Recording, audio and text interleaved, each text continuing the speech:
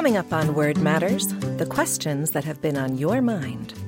I'm Emily Brewster, and Word Matters is produced by Merriam-Webster in collaboration with New England Public Media.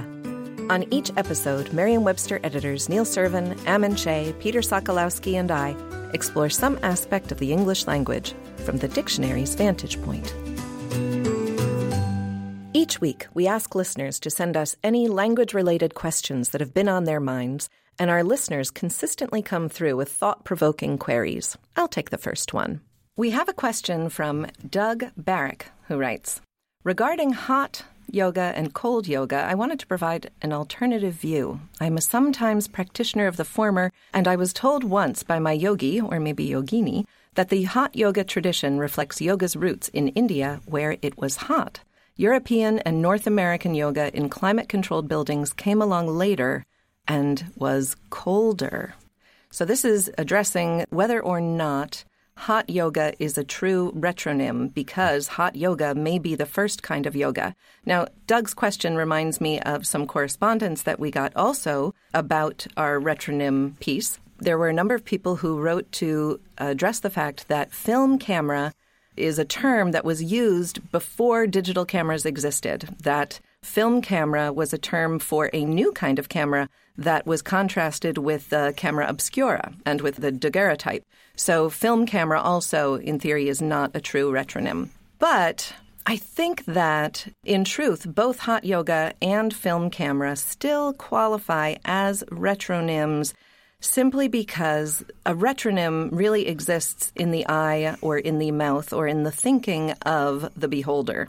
So a retronym is coined to distinguish an older version of something from a new version. And I think that for most of the people who refer to hot yoga or refer to film cameras, they are contrasting it with something that is known, and it doesn't really matter that these terms had earlier reference.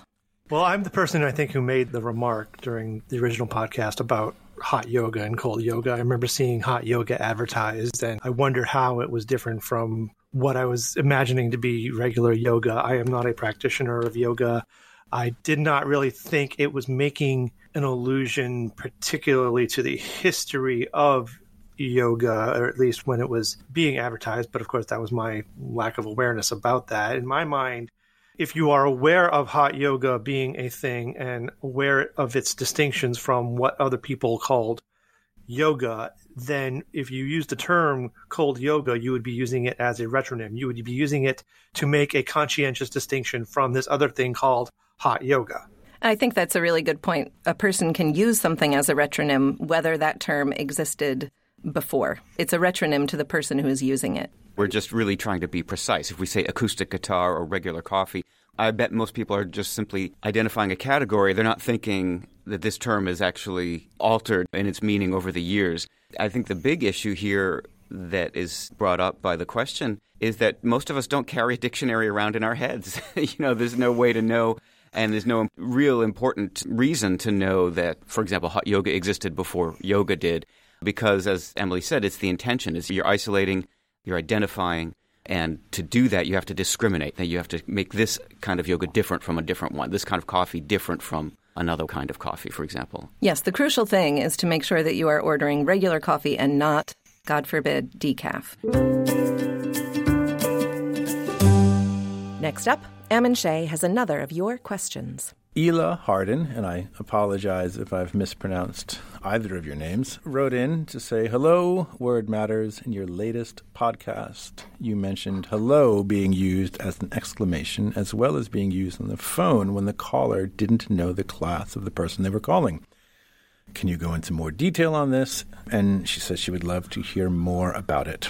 And we can kind of place the blame for hello in a very specific place, and that is we can blame the telephone book. And the first telephone book that was ever published, which was not technically a book because it was only a single sheet of paper and it had 50 names on it with no numbers, because when they first started using the telephone, they didn't have numbers, of course. You just rang up the operator and told him who you wanted to speak to. What municipality? This was in Connecticut. It was in New Haven, and it was published by the District Telephone Company of New Haven. This is 1878. So it's not technically a book, but it did have information, had the list of subscribers, and it also had instructions on how to begin their conversations. And it said you should begin your conversation with a firm and cheery helloa, Hulloa. Which was a curious spelling. So that's kind of the forerunner of the... What year? This was in 1878. And then phone books take over. Everybody and their brother and their sister has a phone book soon enough because everybody starts getting a telephone. So the phone started initiating all these conversations between people who needed a way of addressing each other. And Thomas Edison, one of the early phone giants, was in favor of saying hello. However, Alexander Graham Bell thought we should say ahoy. We all know who won this particular There were battle. competing ideas. Right. It was either hello, there were the helloers and the ahoyers, and with the sole exception of Montgomery Burns and The Simpsons, who still answers the telephone with ahoy, ahoy, hello obviously won out. The telephone was a really incredible change for modern society in the late 19th and the early 20th century. Suddenly you could talk to people that you could never speak to before, and it was mind-bending for a lot of people. And many people had trouble with this newfangled device. And so the early telephone books up through the beginning of the 20th century would give instructions on etiquette and things like that. And they would tell you, you don't need to yell into the thing. People can hear you, and don't yell at the operators, and don't say, can you hear me? Can you hear me? Can you hear me? They can hear you just fine. And a lot of the things, though, in the early phone books that they suggested didn't really stick around. One of the things they said is at the end of the conversation, you should end by saying, that is all. So hello, before we use it in the telephone, it did have use, but it was more like something you would say to attract attention, like, hello, what do you think you're doing? Or express surprise. Right. Hello, what's that stuck to the bottom of my foot?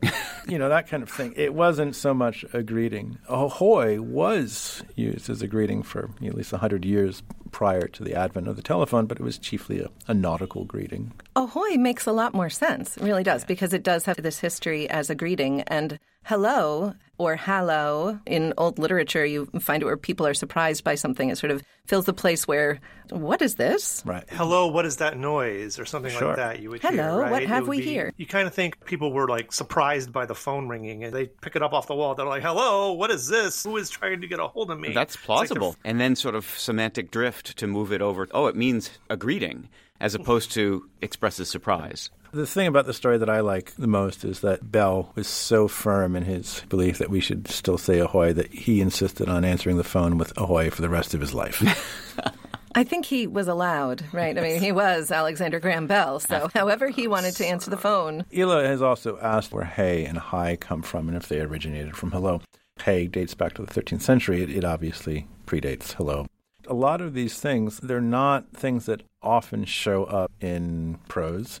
In print, the point being, dictionaries depend on the evidence of written text. It's an interesting blind spot, which is to say utterances of people made between themselves that weren't written down. Although we do have, in Shakespeare's plays, he uses hallow and halloa, Hallo and Halloa.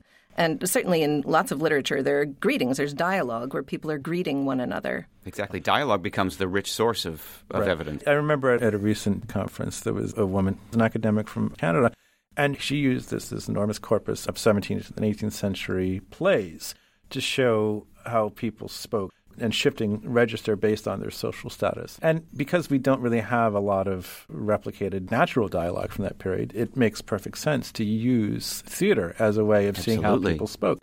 That's as close as we can get to a recording of people speaking natural speech. And one thing that comes to mind in Shakespeare is just to learn how thee and thou were used as opposed to you. And notice that the royals in the kingly plays refer to others as thee and thou, but they are referred to as you. Right. And I think that's kind of interesting. It's a way to learn that lost distinction. That is all.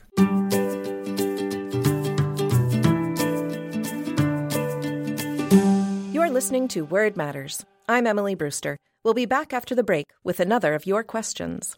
Word Matters is produced by Merriam-Webster in collaboration with New England Public Media.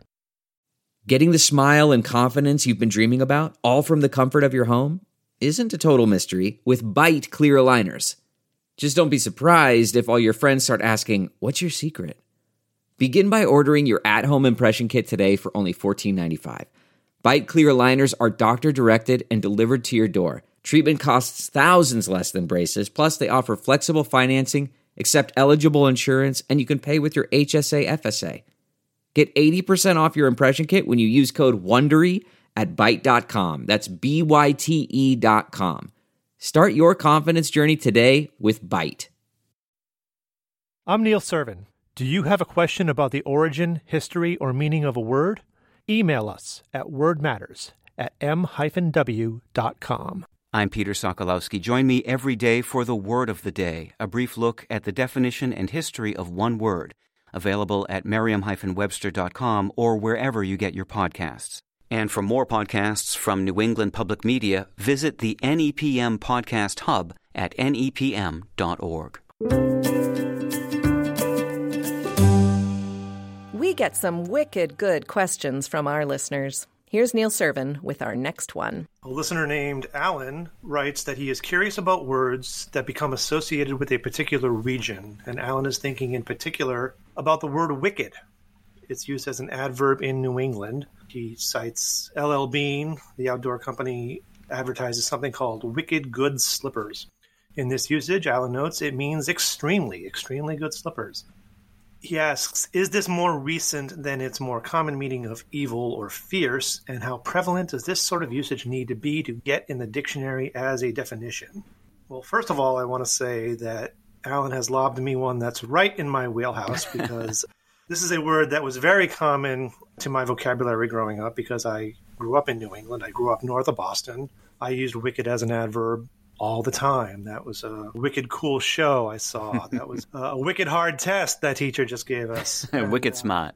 Wicked smart. And so this is very common to me, and it's something I grew up using all the time. And I think there's even an added wrinkle in that Alan sort of notes when he cites the wicked good slippers, is that this is a term that has actually become kind of a signifier of New England parlance.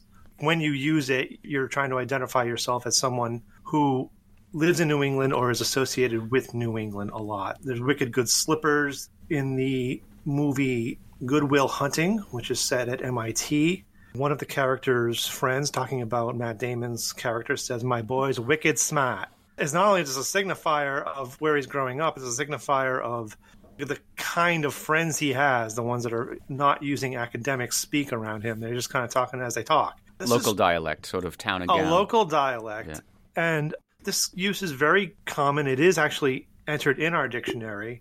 He asks, is it more recent than the common meaning of evil or fierce? It absolutely is. The date we show is 1980, which might be an indicator of how much this was used in spoken language before it was ever written down.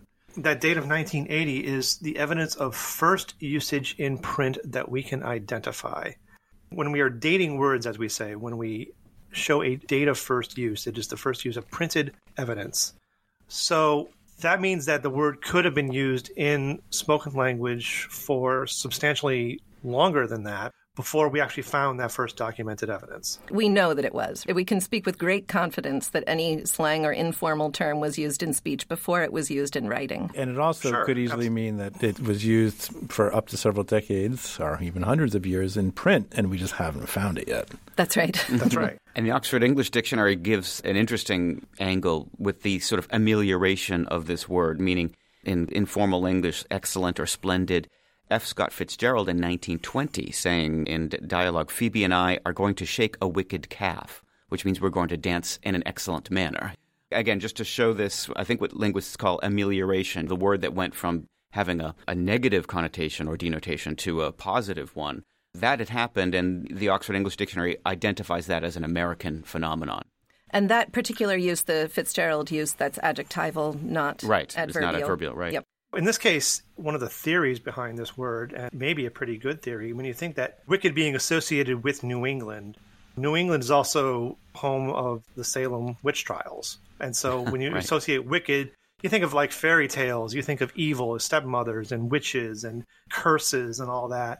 So to then have that word associated with that locality then be used in this sort of kind of show-offy way, kind of way that is meant to be for something impressive, it's almost as though you're using this reference to curse the way we use swear words sometimes, but maybe not quite as a swear. We're kind of co-opting this word that we associate with evil to then use for something impressive. We do the same thing with bad. We do. Alan kind of touches upon a broader question, which is about regional uses. And wicked is definitely associated with New England so much that when it's used adverbially outside of New England, it almost gets noticed as something that any New Englander might not think is even correct. When you go around New England, you see things advertised as being wicked awesome. There's a network of news publications called Wicked Local associated with each town. In Salem, there's actually a bookstore called Wicked Good Books. Obviously, that they're making this coy allusion to this association of wicked with New England. And so you think of other uses that might be so pinned to a location. There aren't many, but one that comes up is hella, which we associate with the West Coast in the same way. It's adverbial. It means very or extremely. It's actually adverbial and adjectival. It's associated specifically with Northern California. So there's a divide in the state of California about where you say hella and where you don't. Or there used to be anyway. I think that hella is a really interesting word to compare to wicked. Hella is thought to be a kind of truncation of the phrase hell of a, right? Yeah. But it started out as an adverb, and then it gained this adjectival use also, although in speech it may be the other way around, but as far as what written evidence is available. But we didn't enter hella until 2015. Current evidence dates the adverb to 1987 and the adjective to 1991. I only know this because it happens to be one of the words I defined.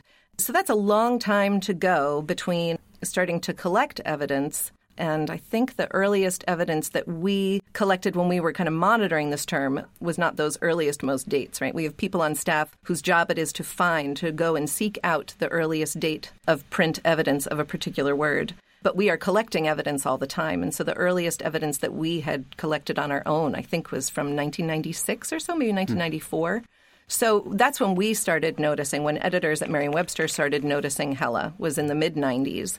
And it didn't get in until 2015. And the reason for that is that it's a regionalism. Same thing with wicked, right? We don't enter regionalisms as soon as they come on our radar. We enter regionalisms when they have settled into the language more broadly. I will say the first time I encountered the word hella, and as a New Englander, I believe it didn't really occur until I started using more social media. And I started being connected to people who lived in California who I might not have otherwise conversed with before social media became a thing.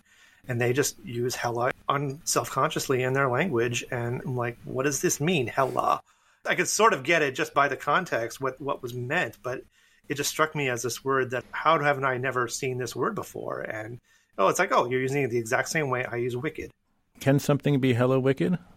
Only if you live in the Midwest. It sort of averages out around Missouri. Here's Peter Sokolowski with our final question. We have a note from Mark Robinson, who says, I'm helping my daughter with second grade, and I mentioned that when you have 12 things, that's also called a dozen. Being a child, she, of course, asked why, and I realized I don't know. So what's so special about the number 12 that it gets another name? Are there other numbers with special names that I'm not aware of? This is kind of a great question.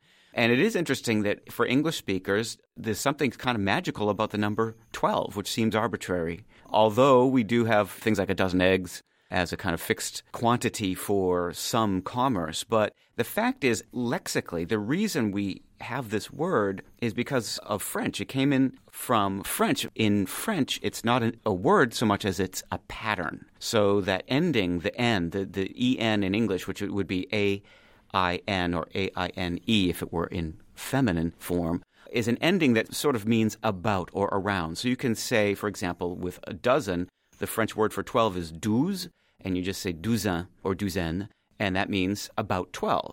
But you can do that with any number. So 10 is the number 10, spelled D-I-X, and so you can say une dizaine, and that means about 10. Or you can say the number 100 is cent, C-E-N-T. You can say une centaine, and that means about 100. It is funny sometimes someone will say something like about 8, and they'll say une huitaine. And I would think, well, why would you say about 8? Just say something more rounded. But in fact, they have this ending.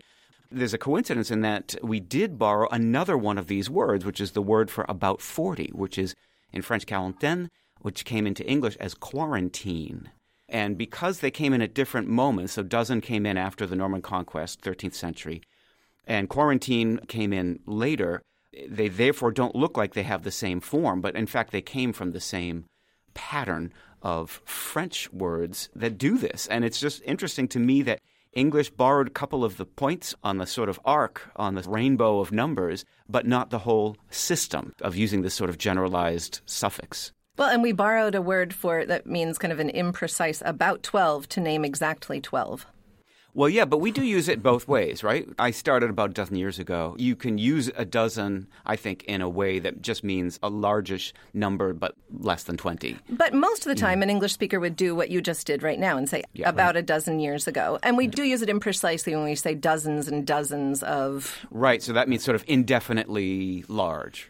It's an interesting point that Mark makes is that we talk about 12 as having its significance when we live in this society that uses the base 10 system. Why does 12 have a significance that we don't actually give to 10 in terms of dealing with eggs and except for inches. You're right. I mean, the base 10 sort of idea for counting, except for that weird English system for weights and measures. My guess is that 12 is divisible by both 3 and 4, and so it might make it more useful and utilitarian than 10. That is my guess for why 12 has this significance and then has this number of approximation that we then attach to it in dozen. Because if you buy 12 eggs, you can divide them between your family, whether you have 3 children or 4 children. But if you buy 10 eggs and you have 3 children...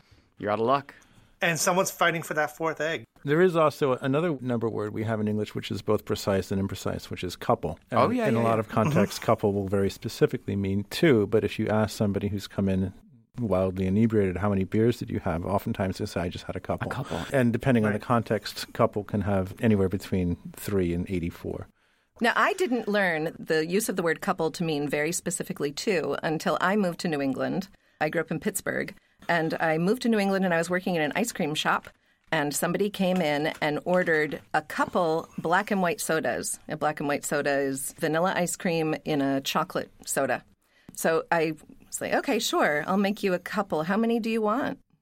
And they're like, I want a couple. And I realized, they mean exactly 2. Once it was clear that this person was referring to a particular number, I knew that the number was 2.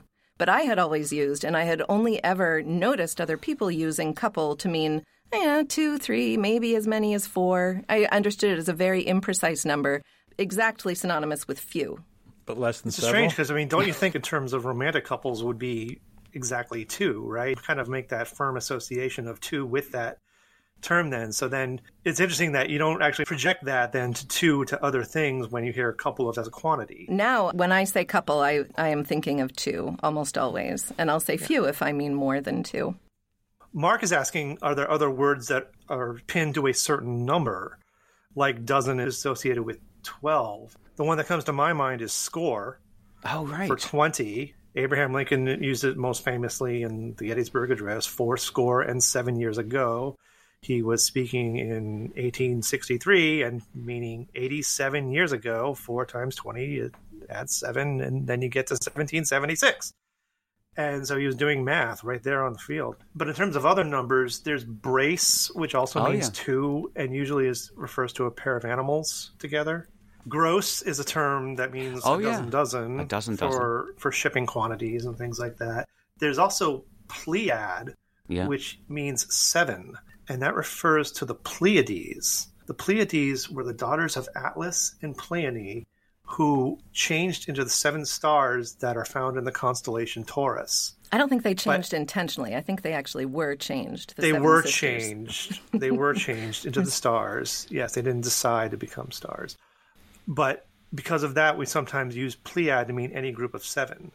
Well, another one is Ennead, which refers to a group of 9, comes from that same mythological origin. I could have sworn you said Ennead, and you were going to say that meant any number. And I was going to say that sounds not so literary at all. Ennead spelled E-N-N-E-A-D, from the Greek word for 9, I believe.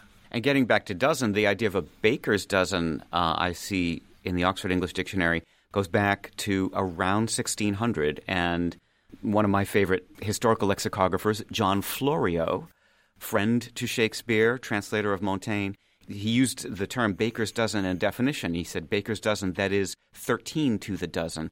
The note given apparently so called after the former practice among bakers of including a 13th loaf when selling a dozen to a retailer, the extra loaf representing the retailer's profit. Finally, we should mention, if I didn't, that quarantine refers to 40, the 40 days that a crew on a ship would remain on the ship in port and not coming onto land in order to ensure that any illness on board was identified.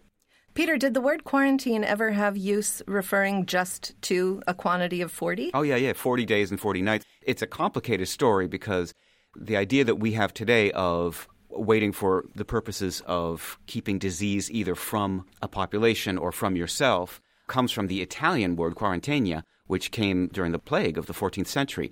That sense existed in Italian, but English had borrowed quarantine from French as a period of 40 days in the biblical sense. So we have these two competing Romance language terms that merged. After the plague, the Italian word came into English. It blended with the existing French form, which is why when we say quarantine today, we usually mean a period of waiting for purposes of disease rather than simply a generic period of 40 days, which is how it entered the language, in fact.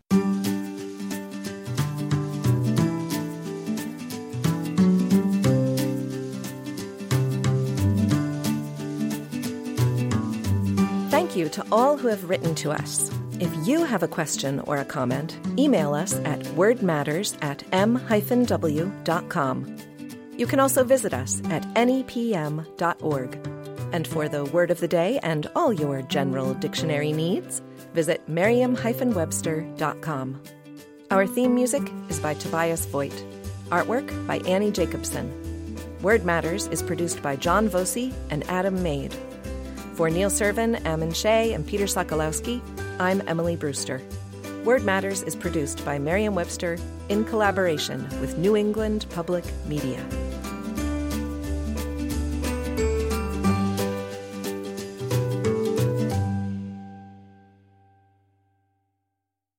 Support for this podcast and the following message come from Corient. Corient provides wealth management services centered around you. They focus on exceeding your expectations and simplifying your life. Corient has been helping high achievers just like you enjoy their lives more fully, preserve their wealth, and provide for the people, causes, and communities they care about. As one of the largest integrated fee-only registered investment advisors in the U.S., Corient has deeply experienced teams in 23 strategic locations. Corient has extensive knowledge spanning the full spectrum of planning, investing, lending, and money management disciplines. Leverage Corient's exclusive network of experts to craft custom solutions designed to help you reach your financial goals, no matter how complex they may be. Real wealth requires real solutions. For more information, connect with a wealth advisor today at Corient.com. That's Corient.com. Corient.com.